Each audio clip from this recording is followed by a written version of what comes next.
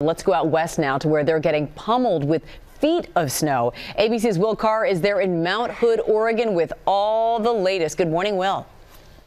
Good morning, Amy. This snow has been relentless. It continues to pound this area. We have at least 2 to 3 feet of this light and fluffy snow out here this morning. When we were driving by overnight, we didn't even realize that this was a car because it is buried in so much of this snow. And as residents are continuing to dig out, there's more bad weather on the way.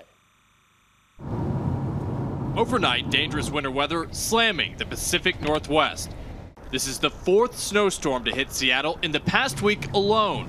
More than 20 inches of snow have blanketed the area just this month. Snow and ice creating a winter nightmare for commuters in Washington. Watch as this red car slides right off the road. Snow shutting down interstates and highways, causing numerous crashes, 2 tractor trailers colliding. One state trooper says these are the worst conditions he's seen in almost a decade. The whiteout conditions strangling SeaTac Airport, the 9th busiest in the U.S. Hundreds of flights canceled or delayed. A steady stream of plows scraping ice off the runways. Thousands of passengers stranded. This is the most snow SeaTac has ever seen in the month of February. The region getting so much snow so quickly, the roof on this house collapsing, seriously injuring an elderly man.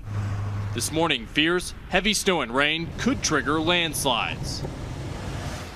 We're expecting more snow and rain up and down the West Coast in the coming days. George. Okay, well, thanks.